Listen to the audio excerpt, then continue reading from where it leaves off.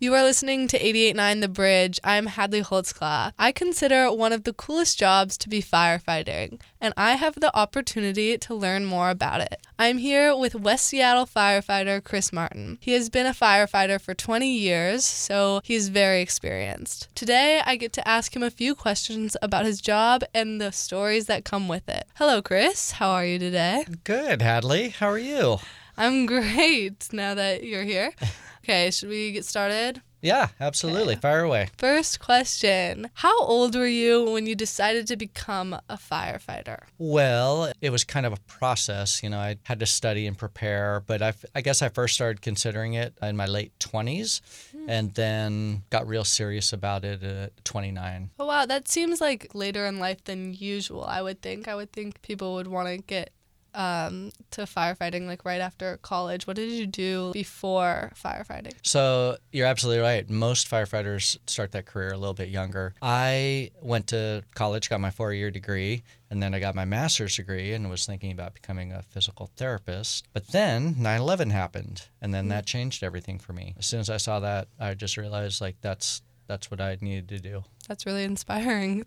Next question. How do you become a firefighter? Like the trainings and tests, and what was your experience with it all? That it was really long and drawn out, unlike I think really any other career. It was over a year. There were 6 different tests. There was a physical test, a psychological test, a medical test, a written test, and 3 different oral exams. Oh, wow. So what is the physical tests like? What do you have to do? It's changed over the years, but now they try to make it closely mimic what some of the day-to-day activities on the fireground might be. So there's a ladder hoist, there's grabbing charged hose line and running across the ground with it. There's using some of the tools. And it starts with the 2-minute treadmill walk with a 55-pound weight vest. Oh, wow. So I think what's important in the fire service when you're hiring new firefighters is that you really want about a diverse population as you can find, because the people you're serving are about as diverse as you could possibly imagine. Yeah. You know, they come from every country in the world, every socioeconomic level.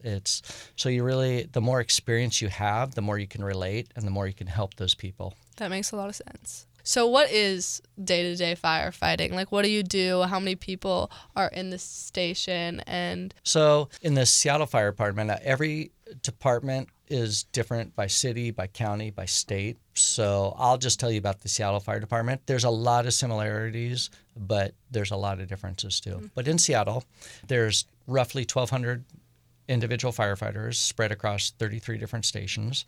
In my station, we have 4 different apparatus. We have an engine, which is a pumper and pushes the water, has all the hose. There's the ladder truck, which is the one with the guy that steers from the back, and that has the big, huge ladder that can reach up to the top of tall buildings. And then we have 2 paramedics, which are the more advanced medical skills people, and a battalion chief. So in my station, there's 11 people, and we work 24-hour shifts. So I usually show up at 7, and then I work full 24-hour. Next morning, somebody comes in about 7. I usually leave the station about 7:30. And then there's the drills, constant drillings. There's city requirements, state requirements, and national requirements that we always have to fulfill. And some of them involve firefighting, some of them involve medical continuing education units. So a big bulk of our day when we're not responding to calls is drilling.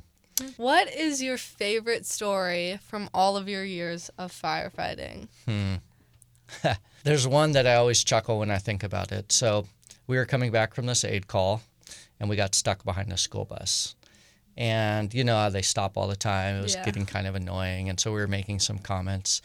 And then the school bus starts to pull away from the stop it was just at. And we see this little boy, he was probably 7 years old, come running out of his house, down his driveway, and he starts chasing the school bus. And he was right next to the driver door, and the driver wouldn't stop. And so I'm guessing that there was some history there, maybe he was always late. But the bus kept going, and he just collapsed in a heap in the sidewalk, just sobbing. Aww. And so we pulled up, and we opened our doors, and we're like, hey, do you want to ride to school? And he just lit up. And so We put him in the engine. We put him up front. We went to school, and as we pulled in the turnaround to drop off, we turned on all the lights, and we pulled up right to the front doors and opened the doors for him and let him off to school. He must have felt so cool. Yeah, I hope so. It was a fun thing to do for him. Yeah, that's a great story. Okay, this is a final question. What is your favorite part of the job overall? My favorite part of the job is just the feeling of satisfaction you get, because typically when somebody calls 911, they're having their worst day. Like something has gone horribly awry. Mm-hmm. And we don't really show up with the mindset that we're going to fix it. We'd like to, but that we're just going to make it a little bit better. Mm-hmm. That's And great. So we often go home we try our best to make it better. And at the end of the day, there's a lot of satisfaction in that. Yeah. This job is like no other, and I really enjoyed learning more about it. Thank you so much for talking to me and telling me about this. It was my pleasure. Thank you for having me. I'm Hadley Holtzclaw, and this is KMIH 88.9 The Bridge.